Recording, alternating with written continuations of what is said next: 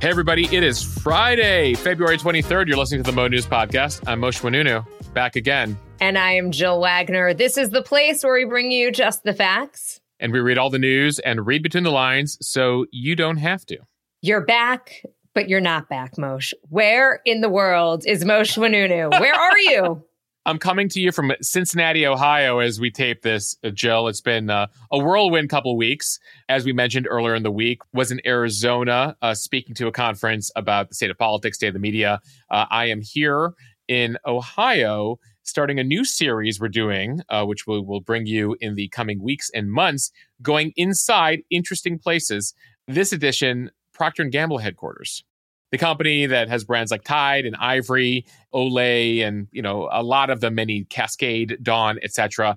We're going inside their lab on how they create the various formulas and their interesting innovations. So look out for more from here in Cincinnati on the Instagram feed and podcast editions coming up. Though, Jill, I have seen a lot of airports this week. So just to briefly recap, Houston, Israel, briefly back in New York, Arizona, and now Cincinnati. With a stop back in New York in between there as well. As I texted you earlier, are you functioning? Like, are your body parts still attached? Do you feel okay?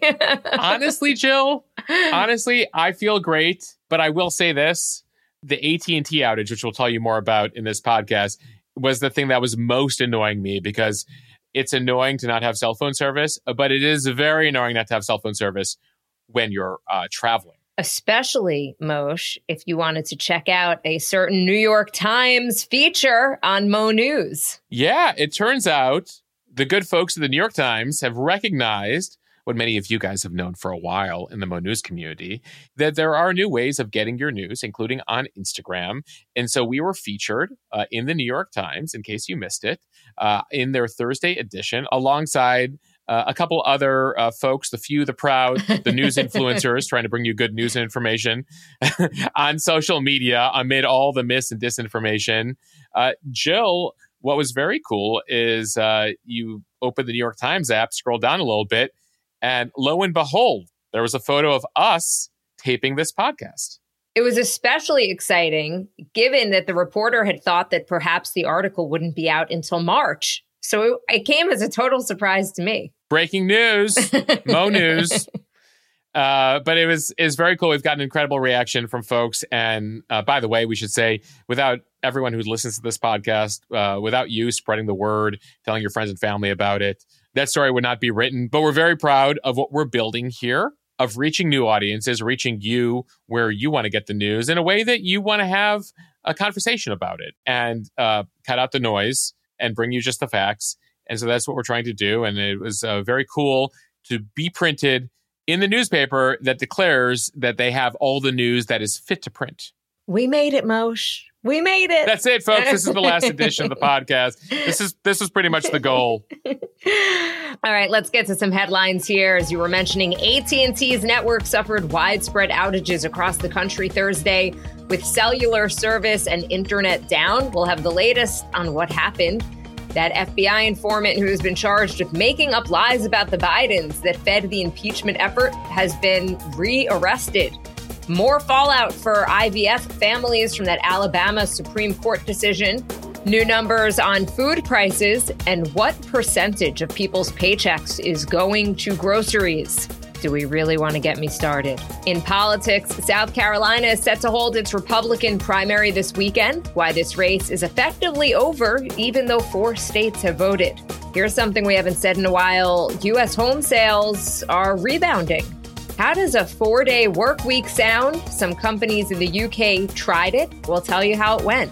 And remember when Soho House was the place to be? Apparently, times have changed, at least in one city, and some members say the vibe is off. Plus, it is Friday. Cheers to the freaking weekend, what we are watching, reading, and eating.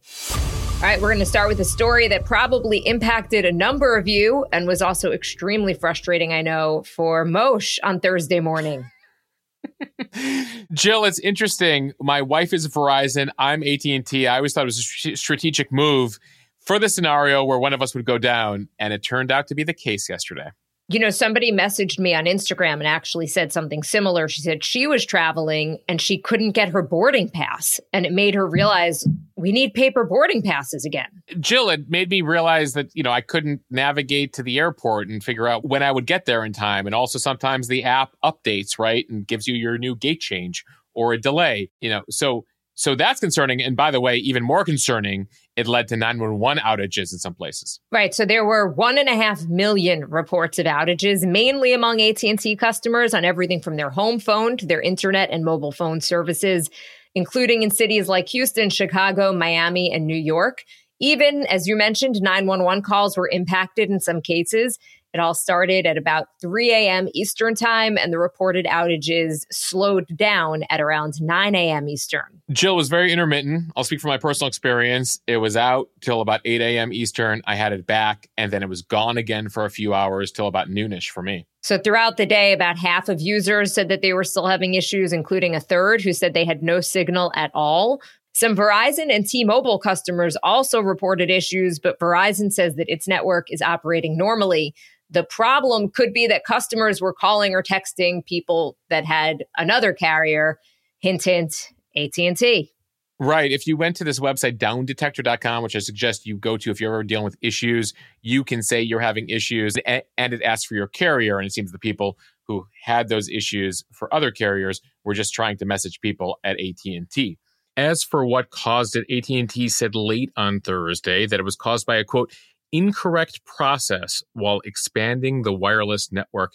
This is based on their initial review. They say that the outage was caused by the application and execution of an incorrect process, not a cyber attack. They continue their assessment, they say, and continue to investigate it. The U.S. government is investigating it as well. This is sort of what we suspected typically, and this is something we heard from some members of the Mo News community who work in the wireless space, who work in infrastructure, that typically, while we always think about nefarious actors or potential cyber attack, that typically it's someone doing the wrong software update, hitting the wrong button, hitting a line when it comes to this sort of thing. So not many specifics here when it comes to AT&T. Sort of the responses have been delayed throughout the day, pretty vague right now. But what we do get from them, and based on the initial look by the government so far, officials that are speaking out, is again, does not appear to be a cyber attack, but something went wrong while, quote, expanding their network. So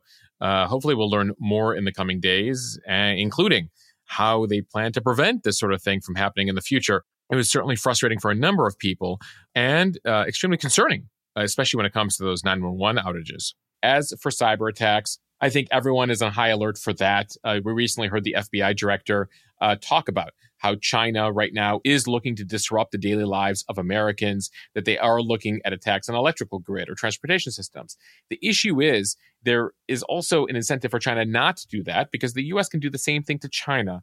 And there you're playing with fire of sorts if you decide to engage in an attack of that sort. That's an act of war.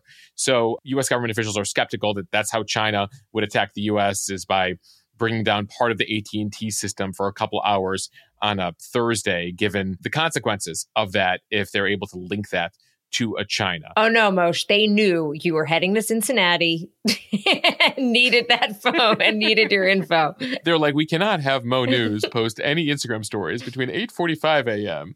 Listen, I mean, you could say that sometimes when you conduct attacks, you testing the system of sort. We will wait to hear an explanation from AT&T on this. And we've seen this in the past.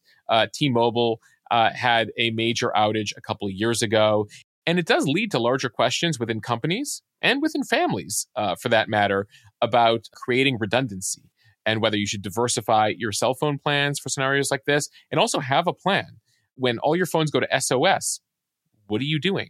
Should you get that landline in your house as a backup? Should you have a card printed out with phone numbers of people? Should you have a place to gather if cell phones go down for a prolonged period?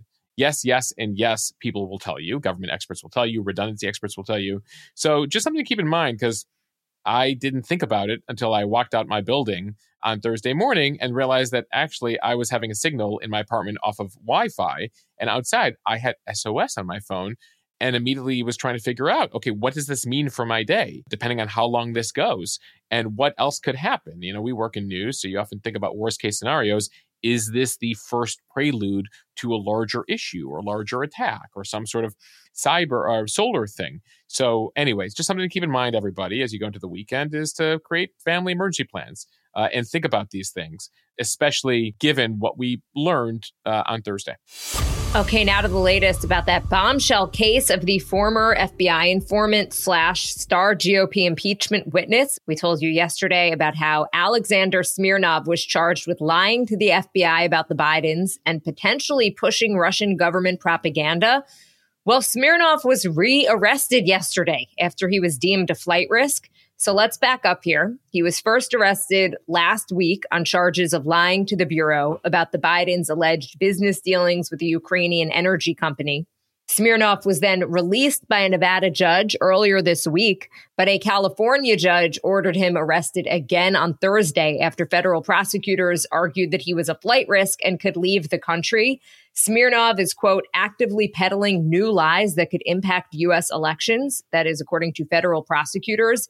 They were trying to appeal to a judge to keep him behind bars ahead of trial. As I mentioned yesterday, the court filing revealed that this former FBI informant behind that discredited claim about the Bidens is allegedly linked to Russian intelligence. The document outlines extensive meetings between Smirnov and figures from the Russian intelligence world. Prosecutors say that during an interview after he had been taken into custody last week, he admitted that officials associated with Russian intelligence were involved in propagating some of his information. His lies to the FBI about a phony multi-million-dollar scheme involving the Bidens and the Ukrainian energy company Burisma have been a key part of the Republican effort to impeach Biden. Yeah, so as for why he's deemed a flight risk here and why they've rearrested him, he has access to $6 million, has dual citizenship in the U.S. and Israel, and has multiple contacts in the international intelligence world, including with Russian intelligence, which would allow him to resettle in multiple countries. A reminder here, his key allegation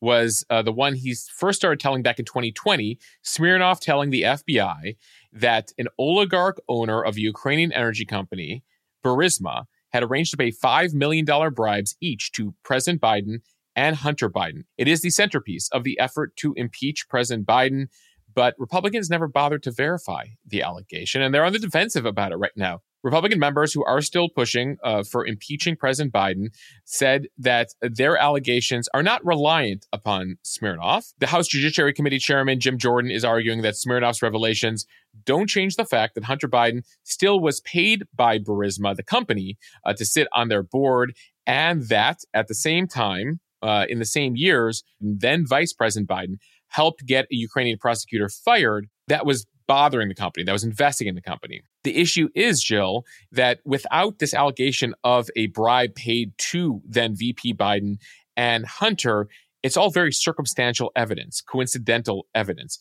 Keep in mind, the U.S. was among many countries, including most of Europe at that time, calling for the firing of this prosecutor who is widely seen as corrupt.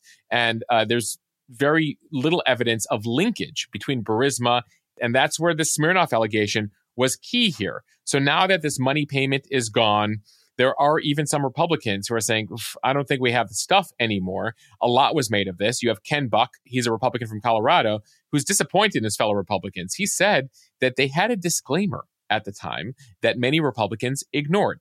He says, this is Buck, a Republican, saying, we were warned at the time that the document we received of his testimony had credibility that was not known, but no one bothered to look into it. They love the allegation so much because it reinforced their opinion of the Bidens that they just followed up with it and reinforced it and stressed it in press conferences and in media interviews without ensuring that it was actually fact-based. So you see already some Republicans on the edge here saying, we don't have the goods, especially in the fallout of Smirnov here. And keep in mind, House Republicans right now only have a 2-seat majority, meaning they can only lose 2 Republicans to get anything through. So the fact that you already have one Republican, I'm quoting here, who's like, we don't have it, might really impede or frankly end the impeachment effort. At the same time, you have Democrats saying, just end the impeachment effort at this point. Your star witness is gone. He's now going to be going to jail for lying to the FBI. You don't have the goods. And the what is now 7-8 year investigation into the Bidens. All right, plenty of news coming up, but for now, we want to thank a few of our sponsors. 1 in 5 Americans have learn a new language on their bucket list. If that is you, make 2024 the year that you finally check it off that list with Babbel. Babbel, spelled Babbel, is a science-backed language learning app that actually works. They have quick 10-minute lessons handcrafted by over 200 language experts to help you start speaking a new language in as little as 3 weeks. Babbel's designed by real people for real conversations. Its tips and tools are approachable, accessible, and they are rooted in real life situations delivered with conversation-based teaching. So you're really ready to practice what you have learned in the real world. Alors, Gilles, comment est ton français? Moshe, très bien. Oh, glad to hear, Jill. Yeah, Moshe, I'm not quite ready to do the podcast in French yet, but I am able to perhaps give a line here or there. Okay, great. But that's what Babbel is all about. They want to make it easy to learn how to do things that you actually would need to do, like order food, ask for directions, speak to shops without having to consult language apps while on vacation. So here's a special limited time deal for our listeners. Right now, you could get 50% off a one-time payment for a lifetime Babbel subscription, but only for our listeners at Babbel.com/Mo News. Again, 50% off at Babbel.com/Mo News, spelled Babbel.com/Mo News, MONEWS. Some rules and restrictions may apply. And thanks to our next sponsor this week, Factor Meals. We're definitely pressed for time in our house. Still want to eat healthy and nutritious. That's why we've been very excited, both in Jill's house and in my house, about Factor joining us here on the Mo News Pod. It is America's #1 ready-to-eat meal delivery service. They offer breakfast, lunch, dinner, chef-prepared, dietitian-approved, ready-to-eat meals delivered straight to your door. They go straight in your fridge. They are not frozen meals like the grocery store, but readily prepared straight in your fridge and good for a few days there. Jill, we've been loving a number of the meals as well as the juices. It does allow you to skip the extra trip to the grocery store, the chopping, the prepping, the preparing, but you still get the flavor and the nutritional quality that you want. There's more than 35 weekly meals available. It's flexible. You can choose as little or as many meals as you want a week. You can pause, reschedule deliveries. And so a lot of options here with Factor and some really delicious meals. You can head to factormeals.com/MoNews50 to use the code MoNews50 and get 50% off. That is Factor, Factor, meals, MEALS.com/MoNews50 to get 50% off. And Moshe, of course, on this podcast, we're always talking about health trends and food trends, and it can be very difficult to get all of your nutrients. Well, one way to get all of the important ones is Athletic Greens AG1 powder. I've been using it for months. It is just 1 scoop with a glass of water in the morning. It is easy and quick and lets you get on with your day, knowing that you have gotten over 75 important ingredients, including tons of vitamins and minerals. It also has pre- and probiotics to support digestion and gut health. With your first purchase of AG1, Athletic Greens is giving Mo News listeners a free 1-year supply of their vitamin D and 5 free travel packs of AG1. Visit drinkag1.com/Mo News to take advantage of this offer. You can get a discounted monthly subscription, or if you prefer, you could just try it one time for just a month. Again, that is drinkag1.com/Mo News, MONEWS, for this special deal, and really start to take ownership of your health. All right, time now for the speed read from the Washington Post. More fallout from the Alabama Supreme Court decision, which said that embryos are children and therefore eligible to be claimed in a wrongful death suit. At least 3 of the state's 8 IVF clinics, including the University of Alabama at Birmingham's IVF division and Alabama Fertility, said that they are pausing some parts of IVF treatment. They canceled appointments with patients as they navigated a court decision that has sent shockwaves through the world of reproductive medicine. The Washington Post contacted several other clinics in Alabama, but could not confirm which IVF services they are providing. The feelings of anxiety were palpable when several of the state's fertility doctors and legal experts convened a Zoom call earlier this week on Tuesday night to discuss the ramifications of last week's seismic ruling by the Alabama Supreme Court. Details of the call obtained by the Post offer a view into how the lives and livelihoods of those pursuing or practicing assisted reproductive medicine in Alabama have been plunged into chaos since the court's Friday ruling. Many in Alabama now fear that IVF will be permanently inaccessible or, at the very least, severely limited because of the financial and physical costs to patients and civil or criminal liability for providers. Yeah, there were a number of warnings about this in recent months in various legal filings. The Medical Association of Alabama had filed a brief in this case. They're now saying the significance of this decision impacts all state residents and will likely lead to fewer babies, children, grandchildren, nieces, nephews, and cousins as fertility options become limited for those who want to have a family. Many clinics very concerned about the legal implications here of determining that a frozen embryo equals a baby, equals a human, and what it means for storage, what it means for donating those embryos, what it means for potentially destroying those embryos. One fertility expert in the state described the call earlier this week as somber, but optimistic for a solution. But it's really heartbreaking for a lot of families, Jill, who are going through the process right now or were set or scheduled to have their embryo transfers within days or within hours of this decision to tell them that effectively the pause is on right now. So they are canceling embryo transfers, but they are continuing with other procedures, including egg retrievals. That is the legal guidance that many of these clinics have gotten. Still heartbreaking. They're describing patients crying, upset. You know, this is family planning. This is sometimes years in the making. And to have this decision come at an unanticipated time like this with no real answers as to what happens next, what happens to those embryos, or when these families can proceed again, has put a lot of families hanging in the balance here. I have a lot of friends who have gone through this process in terms of fertilizing an embryo, and it is emotional without this added stuff. It's exhausting, it's expensive. So now to add this new layer of potential legal issues, I cannot imagine what they're going through.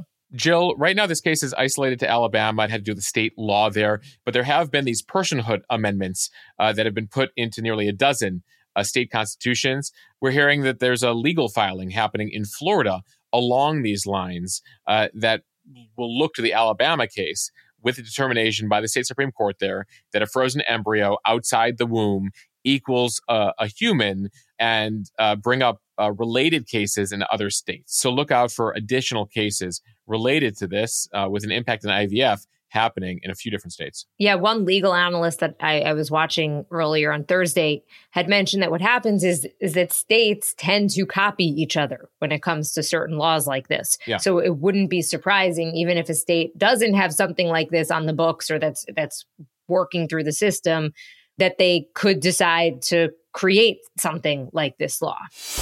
Okay, from the Associated Press, Donald Trump and Nikki Haley will face off tomorrow in South Carolina's first in the South Republican presidential primary. It is their first head-to-head matchup for the last two remaining major candidates since the New Hampshire primary a month ago. This contest takes place on Haley's home turf. She was South Carolina's governor for 6 years before stepping down in 2017 to serve as UN ambassador when Trump was elected president. Despite her history, Haley faces strong headwinds in a state where Trump has the support of most of the party establishment. He has held a substantial lead in recent polls and enjoys high popularity among the conservative base. Yeah, when you talk about strong headwinds, Jill, we're talking about 30% polling lead. So the question really is tomorrow, right now, unless there's some huge shocker, which, again, if enough Democrats and independents vote, which she has been getting a lot of support from them, we could see a closer race. The question really is, how much does Trump win by?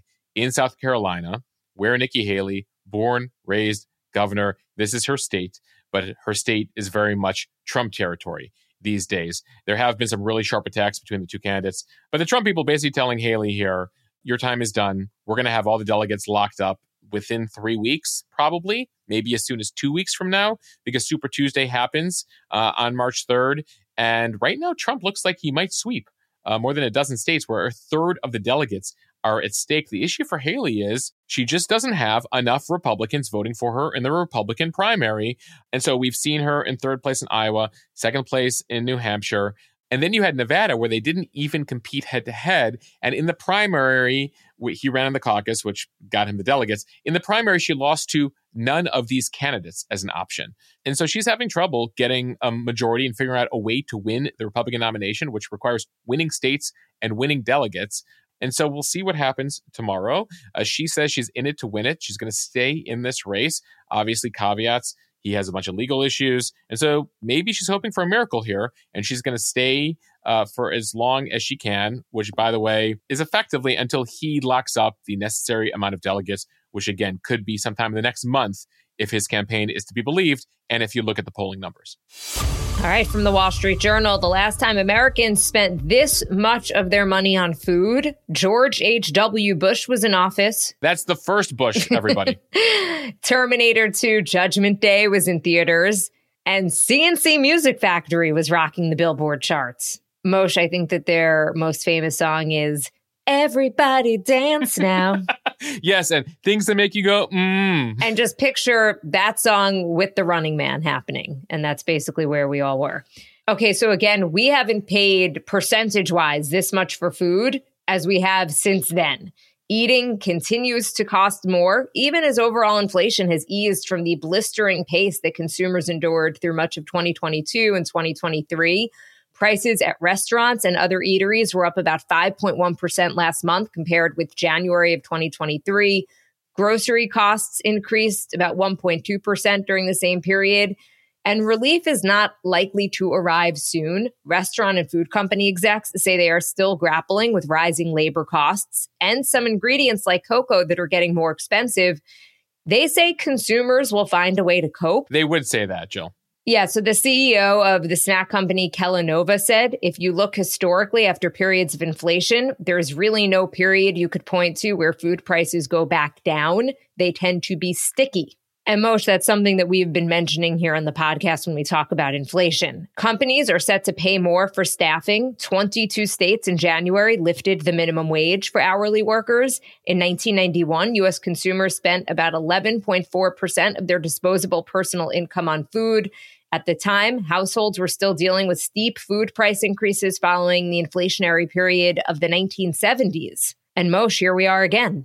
Right. And so more than 3 decades later, the 90s are back, the early 90s are back. Food spending has reattained that level where about 11% of your disposable income is spent on food. So 1 out of $10. So for every $10 you make, a few of those dollars go to taxes, a few of those dollars go to housing and other expenses, and then almost $1.50 of that $10 now goes towards food, whether it's a restaurant eating out or groceries. So many diners are now saying that they're going out less frequently or trying to. They're skipping appetizers. They're buying cheaper store brands more frequently at the supermarket. And while the brands say, Jill, that this is all inflation, ultimately, if you look at the numbers here, there are higher profit margins for a number of these brands at the grocery store. So there's shrinkflation, meaning they're giving you less product. And then there's also the fact that they're raising prices above inflation. So there's more profitability there. This is something that has been discussed on Capitol Hill, that President Biden is discussing on how to potentially have ramifications for the companies that are seen as raising prices beyond what they should be. At the same time, we're a free market country, and so you don't typically see much in the way of limitations to the free market in terms of pricing. Ultimately, it's us, the consumer, that has to determine and has to push back on these companies through our buying decisions. Moshe, I know that you posted this story on Instagram, as did I, and I heard from a ton of people. One writing me, I am a faithful podcast listener. Every time you talk about the grocery store, I crack up because I have 5 kids and it is insane how much we are spending. My kids are 11 and younger. 3 of them are boys. It is going to be a rough go in the teen years. Another says, it is insane. I shop around several supermarkets to keep things manageable. I'm in California, so everything is crazy expensive. And then another writing, as a mom of 4 boys who can all eat their own weight, I am feeling this. So clearly, Moshe, I'm not the only one frustrated by this. It's just insane, especially when you have kids. It's a huge issue and certainly factors into how people feel about the economy, feel about the state of things in the country, that even if you look at the basic numbers, unemployment is at a record low, wages are up in certain places, inflation has gone down from the peak over the last year and a half. But when you see your grocery bill, none of that other stuff matters. All right, some other economic news from Reuters. Sales of new U.S. homes increased strongly in December, boosted by declining mortgage rates and a persistent shortage of previously owned houses on the market. New home sales rebounded about 8% to about 664,000 homes last month, according to the Commerce Department. New home sales are counted at the signing of a contract, which makes them a leading indicator of the housing market. Monthly sales rose in the Northeast, Midwest, and the South, but they did fall in the West. So a lot of this has to do with the fact that the 30-year mortgage has gone down from its more than 2-decade high. It hit about 7.8% in October. It is now averaging about 6.6%, the 30-year mortgage. That's the lowest level since last May. And the median price of a home is now down to $413,000. That is a 14% decline from the previous December, back in December of 2022. So you have seen some price cuts. You are seeing the 30-year mortgage decline, but also at the same time, supply remains tight. There aren't enough new homes being built, not enough homes going to the market. Many people still sitting on the fact that they have 2 to 3% 30-year mortgages. And even if they're looking to downsize their home or move, they're reluctant to sell it and then have to, go in at a higher 30-year mortgage rate. So this is something we'll continue to monitor for you guys. From CNN, the 4-day work week is here to stay at UK companies that tried it. So 1 year after the conclusion of the world's biggest trial of a 4-day work week, a large majority of companies that took part were still allowing their employees to work a shorter week. More than half had actually made the change permanent. So for 6 months between June and December of 2022, workers at 61 organizations in the United Kingdom worked 80% of their usual hours for the same pay in exchange for promising to deliver 100% of their usual work. At least 89% of those firms were still operating the policy, and at least 51% had made the 4-day week permanent at the end of 2023. This is according to a report published by one of the organizers of the trial. The study was released by Autonomy, a think tank that ran the 2022 trial with nonprofits focused on 4-day work weeks in partnership with researchers from Cambridge and Oxford Universities and Boston College. According to the report, the effects of reduced working hours have been overwhelmingly beneficial for staff and their companies. At the end of the trial, workers reported enjoying better physical and mental health, greater work-life balance, and general life satisfaction and less exhaustion from work. And these improvements, they say, have been maintained 1 year on. Of course, most people would love a 4-day work week, but it does not work for everyone or every business.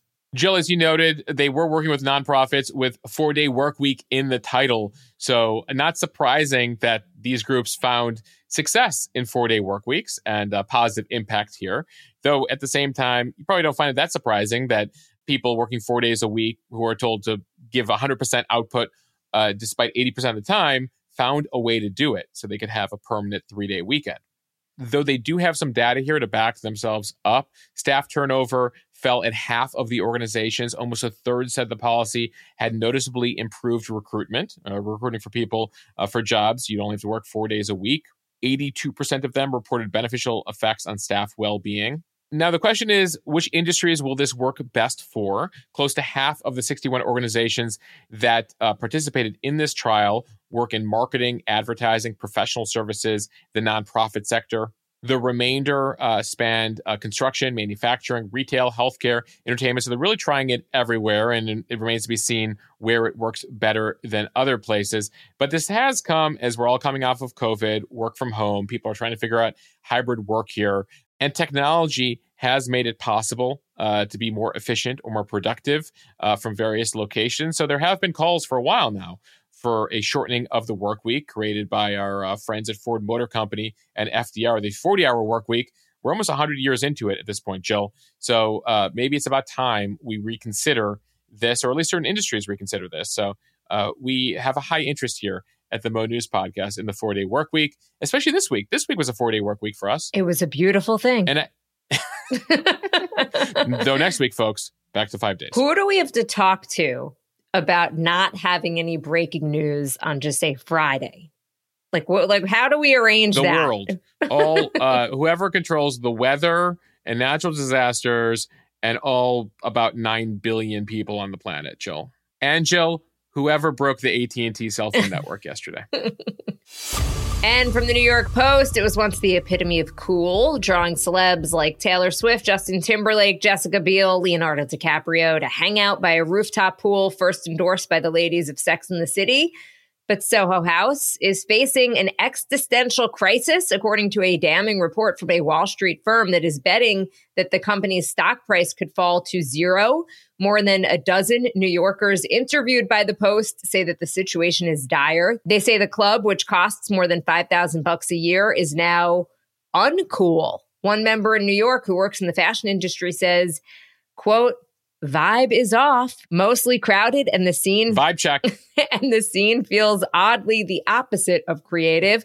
Another source who works in politics suggested late night drinks at the meatpacking location to meet a young woman and said, quote, "She is far from a bastion of culture." And even she called it basic.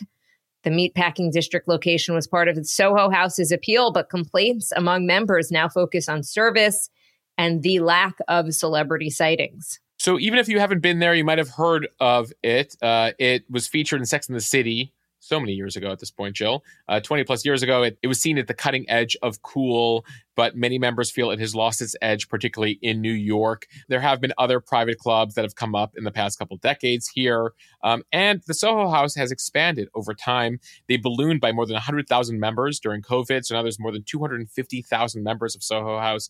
So a lot of longtime members feeling it's less exclusive than it was before, not as cool. There's also a critique that the New York locations are in dire need of renovation and feel old because they are old, whereas the newer locations around the world still feel cool. So we'll see what happens. Jill, I feel like this is what every club, every bar, every restaurant goes through. It's hip until it's not hip. And then the next gen comes up, does the vibe check, and decides it's not hip anymore until it becomes hip because it's retro, and then it's hip again. Do I have that sequence right? Well, they're going to have to start getting like old school record players. They're just going to have to do it. They already have that. If you've been to Soho House, they have retro stuff there. I love the quotes, just like the vibe is off quotes. And I like that there are people, though, that are still defending it, that say it's great. No, they still like going, all of that. Yeah. I think the problem is that you hit the nail on the head, is that if you accept too many members, of course, that's a good way to make money, but then it doesn't feel exclusive anymore. It's like the scene from Knocked Up, Jill, where the bouncer wants to let them in the club, but he's like, "You too old for the club. You old, you pregnant. I can't have some old pregnant women walking around the club." If you know the reference, you know the reference. My point is, effectively, Soho House let too many people in the club, and now the people in the club are like, "This ain't a cool place anymore," because you let too many people in the club. Though I should note, in the story, they note that someone writes, "It's domestically dead, but internationally on fire." And we did hear from some Mo News community members, I think someone who's in the Hong Kong Soho Club, who's like, "No, it's totally cool here. It's New York where the vibe is off." Jill, I know we have Cheers to the Freaking Weekend coming up. I just want to note as we end this speed read that there was a major landing on the moon Thursday, the first time a U.S. craft has landed on the moon since 1972, 52 years ago. The craft is called Odysseus. It's a private craft. It was targeting a crater near the moon's south pole. That's where they believe water ice is located, water ice being key to being able to build a base on the moon and create fuel for rockets, as well as oxygen, of course, and water. You can do a lot with H2O and its various elements. So very exciting news from the Lunar Service, and we'll have more on that next week. Okay, it is Friday. Cheers to the freaking weekend. Time for what we are watching, reading, and eating. Moshe, what are you watching? So there's a new series out this week, Jill, on Apple TV Plus. It's called The New Look. It takes place during World War II and shows how some of the most famous fashion designers, that's Christian Dior, Coco Chanel, Balenciaga, launched modern fashion amid the chaos of World War II. So always a big fan of history. And this case, dramatized history. So I'm looking forward to watching that. Moshe, I'm really looking forward to your take on this because it's getting some controversial reviews, particularly because of the way it handles Coco Chanel, who was a Nazi sympathizer, like a big Nazi sympathizer. And the criticism is that the series just kind of glosses over that and almost makes it like she was forced to do it, even though that's just not historically accurate. So I'm curious what you think. We'll do a fact check and a vibe check on the series, Jill. What are you Vibe is off, as they say at the Soho Vibe House. is off. Yeah. Okay, so I've been still on my presidential movies binge. I watched The Butler, American President, or I should say I rewatched them upon recommendation from many of our listeners. And I actually have never seen Lincoln, which was recommended by a lot of people as well. So I have been making my way through that movie. And I can't believe I'm going to admit this, but it has taken me, I think at this point, at least 10 sittings to get through it. I think it's just because I'm so tired at the end of the night. It's not necessarily like easy watching, but I'm almost done with it. Vibe is off? Is the vibe off? Is the question. It's not the vibe. It's more just the way that they speak. It's not easy watching again. And in much easier viewing, I also want to watch J-Lo's original film on Amazon. It's called This Is Me Now, A Love Story.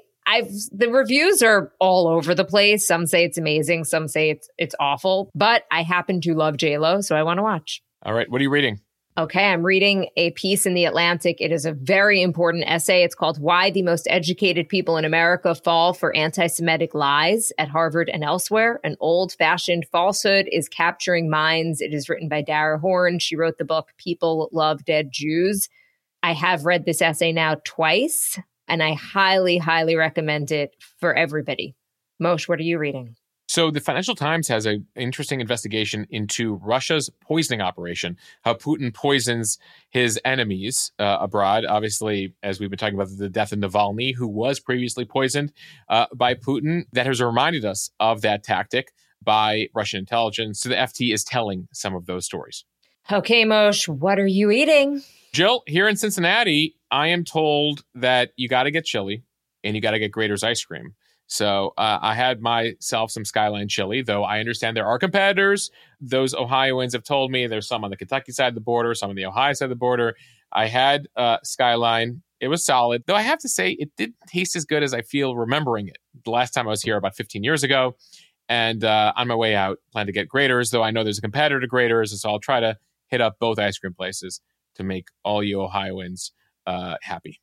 Jill, what do you got? So it is my mother's birthday this weekend. And so we are going to be eating good old-fashioned birthday cake. Mom, if you are listening, and I know you are because you are an avid listener, just turn this down for like 30 seconds. My daughter and I just went and bought her birthday cake from this great bakery called Dortoni Bakery in Oyster Bay.